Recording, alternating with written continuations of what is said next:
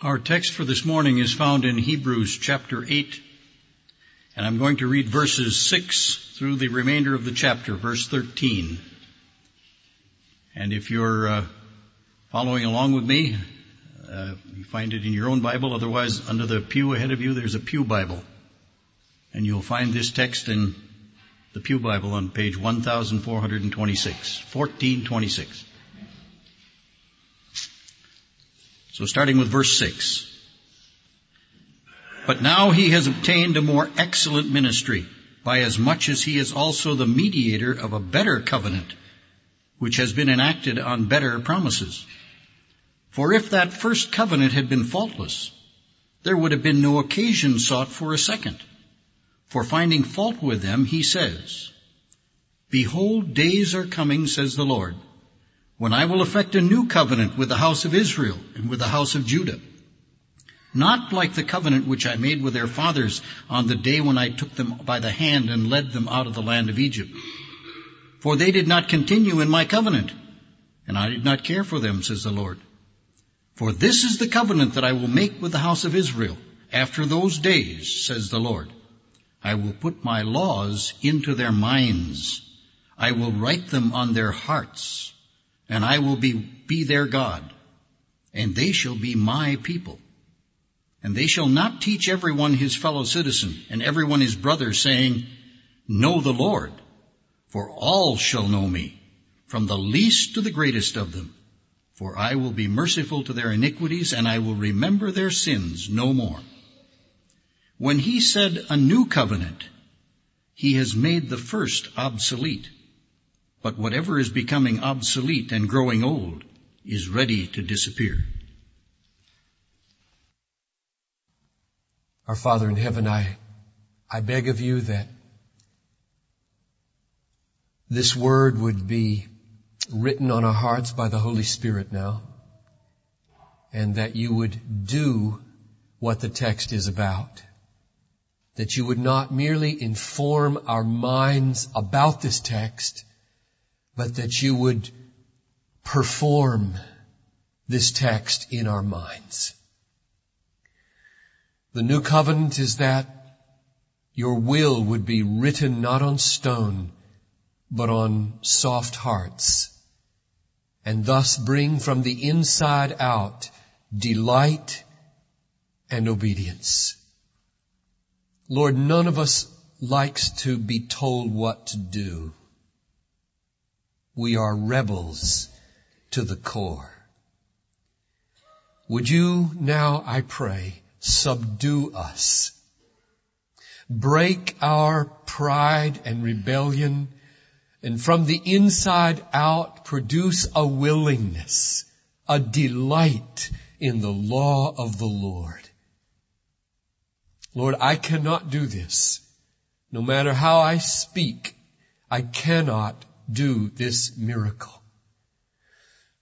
But I ask for your help now to speak this truth and trust that your word is loved by your Holy Spirit who inspired it and will make it the means of the transformation, indeed, perhaps for some, the salvation in this moment.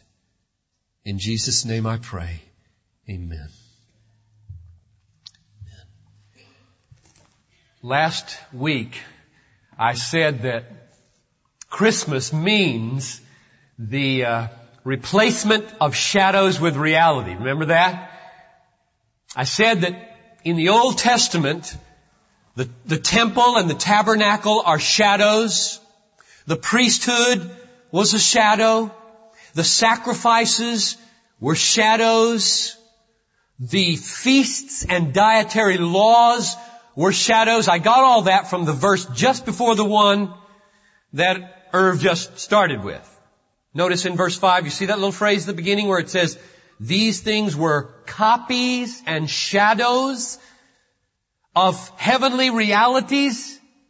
And now Christ, replacing all those Old Testament priests, all those Old Testament sacrifices, all that gathering at the temple, comes at Christmas, and He's the reality. That was the point of last week's message, which means that in the New Testament, faith and worship and life in Christ is a radically spiritual, internal, personal thing, as opposed to ritualistic or externalistic or traditionalistic. It's very intensely personal and radically spiritual. And then I said at the end of the message, there's a reason for this. Why in the New Testament you have hardly any emphasis on form. And the reason is that Christianity is a missionary faith. It is a go-tell religion instead of a come-see religion. The Old Testament, for its appointed dispensation, was a come-see religion. Remember the Queen of Sheba? Come see. And she walked through the temple and other kings came and the kings showed them what they had and said, wow, what a God. And that's exactly what was supposed to happen. That's why the temple was so big. That's why everything was so lavish. That's why money was spoken of the way it was spoken of so much in the Old Testament. And is so radically differently spoken of in the New Testament. Lest you go back and justify all your huffing and puffing barn building today by Old Testament talk. The shadows flee when the reality, Jesus, comes and everything is stripped down to essentials. Why? Because this thing is to get out of Israel to the nations. You could not transport the Holy of Holies to every people group in the world. It wasn't designed that way. There was a priesthood, there was a tabernacle, there were feasts, there were dietary laws, there was circumcision, precisely to separate them from the nations. And if the nations wanted to come and get converted to Judaism, fine. But that's not our religion. The fulfillment of that Old Testament hope is that the reality Himself has come, and He doesn't say any longer, tell people to come see your great buildings. Or tell people to come see your great anything. It's you go show them your great Christ by carrying His afflictions in your body through love to the nations. Now that's last week. Now what Irv just read you from verses 6 to 13 is a further explanation of how this radical spiritualization and internalization and personalization of the faith works. You see, if all you've got is God sending Christ as the reality, and He puts Him forth, glorious replacement for all those shadows in front of us, and leaves us looking at Him, and does not, by His Spirit, move into this rebel heart, you know what I'll do with that? I'll create a religion. And it'll be a man-made, willpower, piper-exalting religion. Oh, I'll be religious, thank you. The flesh does religion real good. If God doesn't do something more than just set the reality before me, namely, make it real in me, I'm a goner. I'm a goner. And that's the new covenant. The new covenant is God not only putting forth the reality to end the shadows, but moving on the reality Christ by the Spirit of Christ into this hard heart and shattering it. And on the soft, supple, warm, live heart that emerges, writing a law.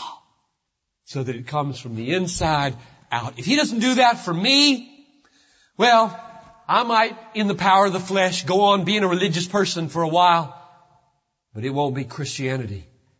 And it won't reach the nations. So let's look at this text and the new covenant and how it completes what we saw last week. Let's start at verse 6. Hebrews 8:6. But now Christ has obtained a more excellent ministry. Now he's contrasting it with the ministry of the priest in the Old Testament, who were a kind of mediator between God and man as they managed the tabernacle where they met God.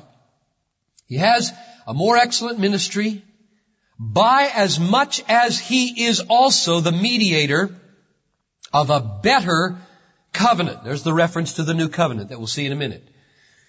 Which has been enacted on better promises. So now work your way backwards through that text. The new covenant brings some better promises. We'll see them in a minute. They're quoted from Jeremiah 31. The better promises on them enable a better engagement or arrangement called a covenant, an arrangement between God and man. This is better. What Christ brings and mediates for how we relate to God is better than what was going on back there. And so he's the mediator of a more excellent ministry. Verses 7 and 8. Let's see what this is. For if that first covenant, now that's a reference back to the Mosaic giving of the law at Mount Sinai. We'll see that too from Jeremiah. For if that first covenant had been faultless, you mean there's something wrong with the Mosaic law? There would have been no occasion sought for a second. That's what Jesus is bringing. Verse 8. Now watch the wording carefully here. For, finding fault with them, not it, them, he says, behold, the days are coming, says the Lord, and he quotes Jeremiah 31, when I will effect a new covenant. Now we got to ask the question here, what's the fault? Verse 7 says, if that first covenant had been faultless, there wouldn't be any need for another one. So there's something wrong in the arrangement with how to deal with God. And yet, verse 8 seems to want to protect us from indicting the law itself or the Mosaic covenant itself, because verse 8 says, for in finding fault with them, he says, I'll bring you a new covenant. So the question is, what's the fault? Who are the people that he made a covenant with? What's the fault in the covenant? And he answers that question real clearly in the next two verses. Let's read them. Verses 8 and 9. For finding fault with them, he says, now he quotes Jeremiah 31 to 33, behold, days are coming, says the Lord, when I will effect a new covenant with the house of Israel and with the house of Judah. Verse 9, not like the covenant which I made with their fathers on the day I took them by the hand to lead them out of the land of Egypt. So now we know what the first covenant is.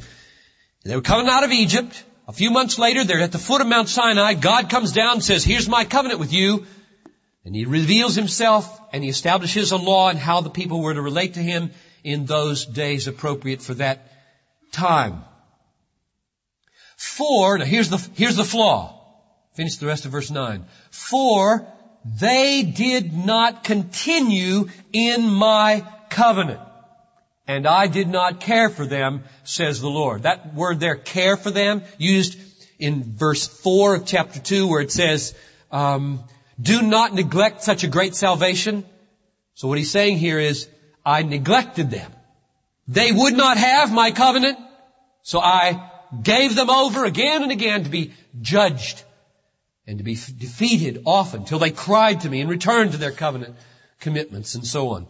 So here we see who it is that got the covenant. It was the people of God at Mount Sinai. When and how. It was as they were coming out of Egypt. God had blessed them. He'd brought them. It says right at the beginning of the covenant in Exodus 19, I brought you out on eagle's wings. I split the sea for you. That's the kind of God I am for you. And then he makes with them the covenant as he gives them the Ten Commandments and the other stipulations on Mount Sinai. But we see also the fault here. It wasn't a fault in the law. It was a fault in the people. They weren't covenant keepers. We got to get this clear now. The Old Covenant, the law, the Mosaic law, was not defective because the commandments were bad. Nor was it defective because there was no grace or forgiveness or mercy. You remember the words, don't you? They're some of the most beautiful, oft repeated words in the Bible. Exodus 34, 6 and 7. The flaming mountain. Moses is on the mountain. God passes by, and the first word he speaks by way of covenant relationship is Yahweh. Yahweh. The Lord, a God, the first words out of his mouth, a God merciful and gracious, slow to anger, abounding in steadfast love, forgiving not just one kind, but three kinds, iniquity, transgression, and sin, and showing steadfast love and faithfulness unto thousands of those who love me. That's the law. That's Mount Sinai. That's gospel. You know, Hebrews is the one book in the New Testament that calls the law gospel. We saw it back in chapter 3 and chapter 4. And who says that the reason that the people who heard it at the foot of Sinai didn't enter into the promised land is because of what? Unbelief in the good news of Sinai. I'm your God. I carry you on eagle's wings. I offer you forgiveness. I establish a way of getting right with me through the blood of animals, pointing toward the blood of my Son. I am a good, patient, forgiving, kind, merciful, loving God. Please do not contrast the Old Covenant and the New Covenant as one bad news and one good news. As one law, legalism, get right with God by your own efforts, and the other gospel, faith, get right with God by trusting a Savior. That's not the contrast. The contrast is the fault, and it was that the people failed to believe. Now, if you ask, well, why did they? Or was there something about the arrangement that causes belief to happen now, but not then? The answer is that you can account for this flaw in the covenant, Old Covenant, in two ways. One is from God's side and the other is from man's side. From man, the answer would be hard-heartedness. And we saw that 4 times already in Hebrews. Harden not your hearts as they did at the waters of Meribah. Harden not your hearts. Harden not your hearts. Harden not your hearts. 4 times in the book of Hebrews, the plea that today the church would not harden its heart the way they did in the Old Covenant. So hard-heartedness and unbelief was the human answer to why the covenant aborted. But that's not the deepest answer. The deepest answer is that God withheld transforming sovereign grace.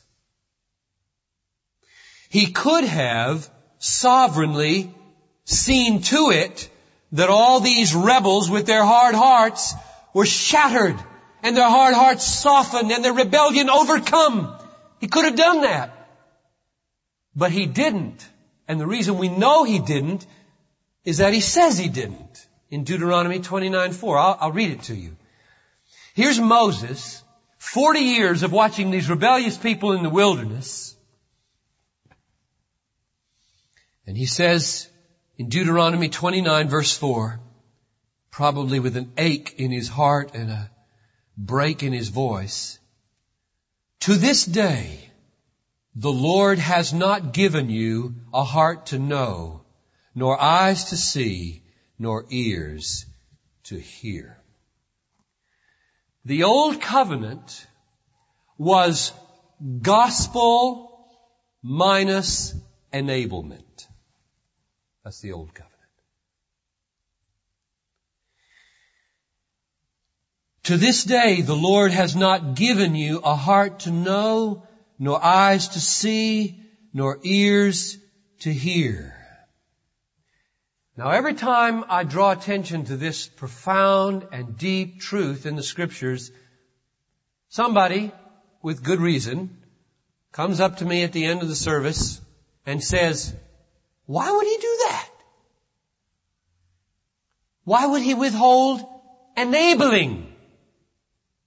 If it's in His power and He's good, why 1,300 more years? Not just 40 years, but another 1,300 before He enacts the new covenant by which the law goes from outside to inside and gets written on the heart. Why? He has His reasons.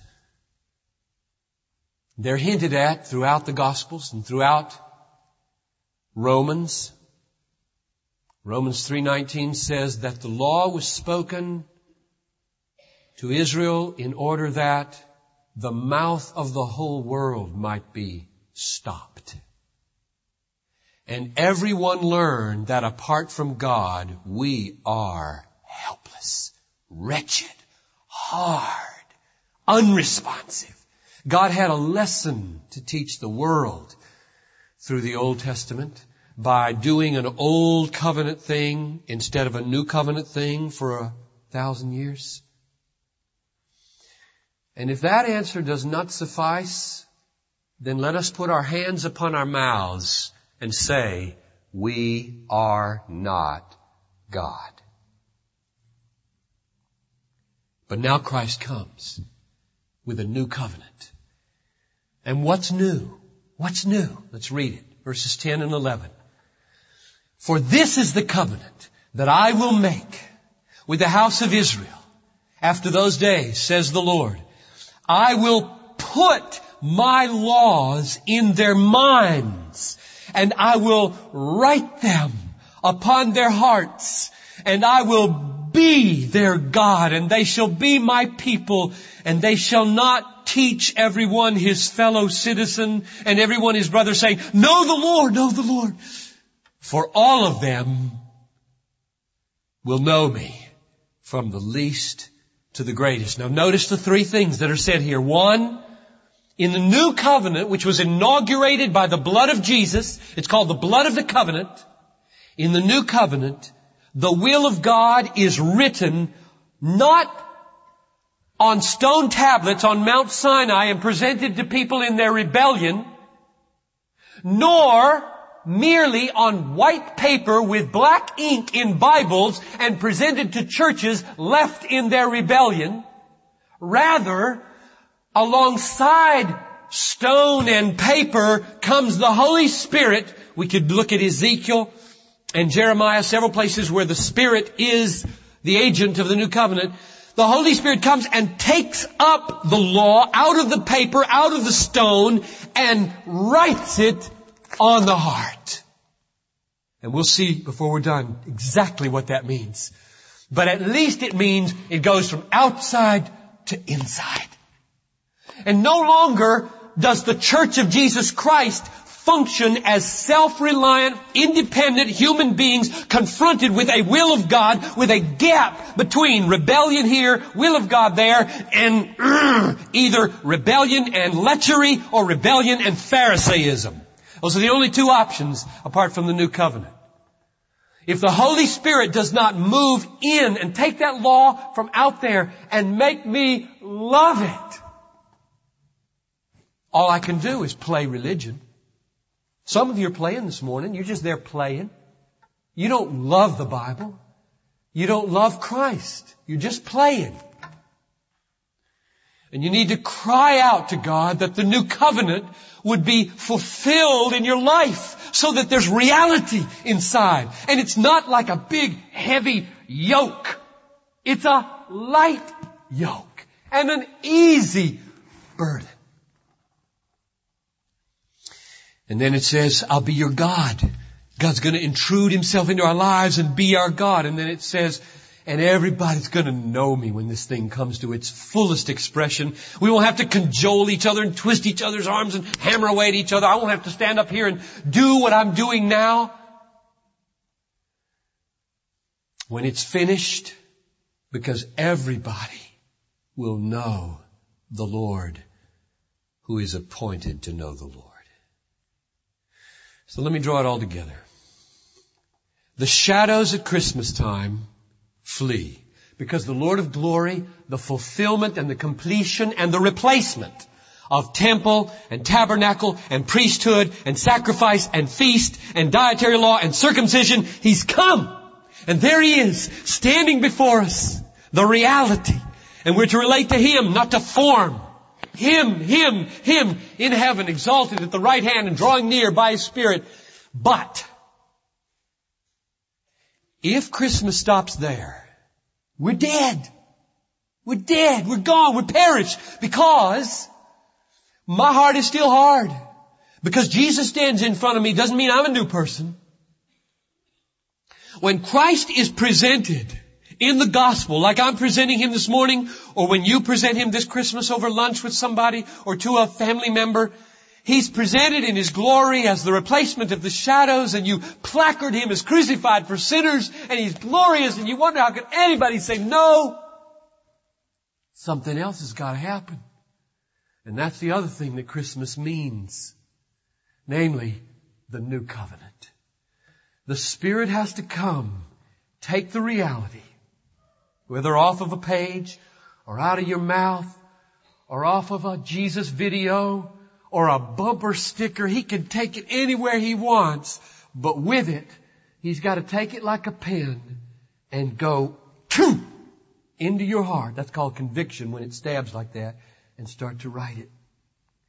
And you feel at that moment like your whole universe is changing. Like for the first time in your life, He's beautiful. The law is right. It is compelling. I delight in the will of God. And that's the new birth. And the progress of that into fullness is sanctification. You know, the glory here is that we have a mediator who does not stand outside and say, there's you in your rebellion and hard-heartedness, and here's God's saving will over here, and even my saving work over here, and I am between you. Come. We have a mediator who does not leave us dead in bondage to sin. He does not leave us paralyzed in our so-called free will, which is code name for slavery to self. Sure, we've got free will to die with, to go to hell with. That's all we can do, is go to hell with our free will. Left to ourselves, we freely choose sin, and that is all we freely choose. Rather, this great mediator moves inside me and by His grace melts my rebellion, overcomes my resistance, and enables me freely, for the first real time of freedom in my life, to love God. To love God. Do you remember what it says in Deuteronomy 30 verse 6? It's another way of predicting and forecasting the new covenant, namely, I will circumcise their hearts so that they love me, says the Lord. Until that time, if all we have is a mediator outside presenting Himself to our hard hearts, we will either rebel and go into sin, or we will try to make Him into a manageable willpower religion by which we come to church every Sunday, read our Bible very faithfully, and dutifully demonstrate that we can do it. And by that means, die and go to hell.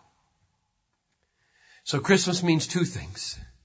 It means that the shadows have been replaced by reality, and it means that God, in His new covenant mercy, has taken the reality and brought it home. Brought it home. All the way in. Father, I pray that that's what you're doing right now. I ask that you would overcome rebellion in our hearts. I pray for those who have not been born of God and therefore do not hear the voice of the Master, but have created a religion in their own making, in their own image, to maintain their own sovereign self-determination, and that you would break in and deliver and transform and write your will on our heart. And now in this Advent season, the Lord bless you and keep you. The Lord make His face to shine upon you and be gracious to you. The Lord lift up His countenance upon you and give you peace. And all the people said, Amen.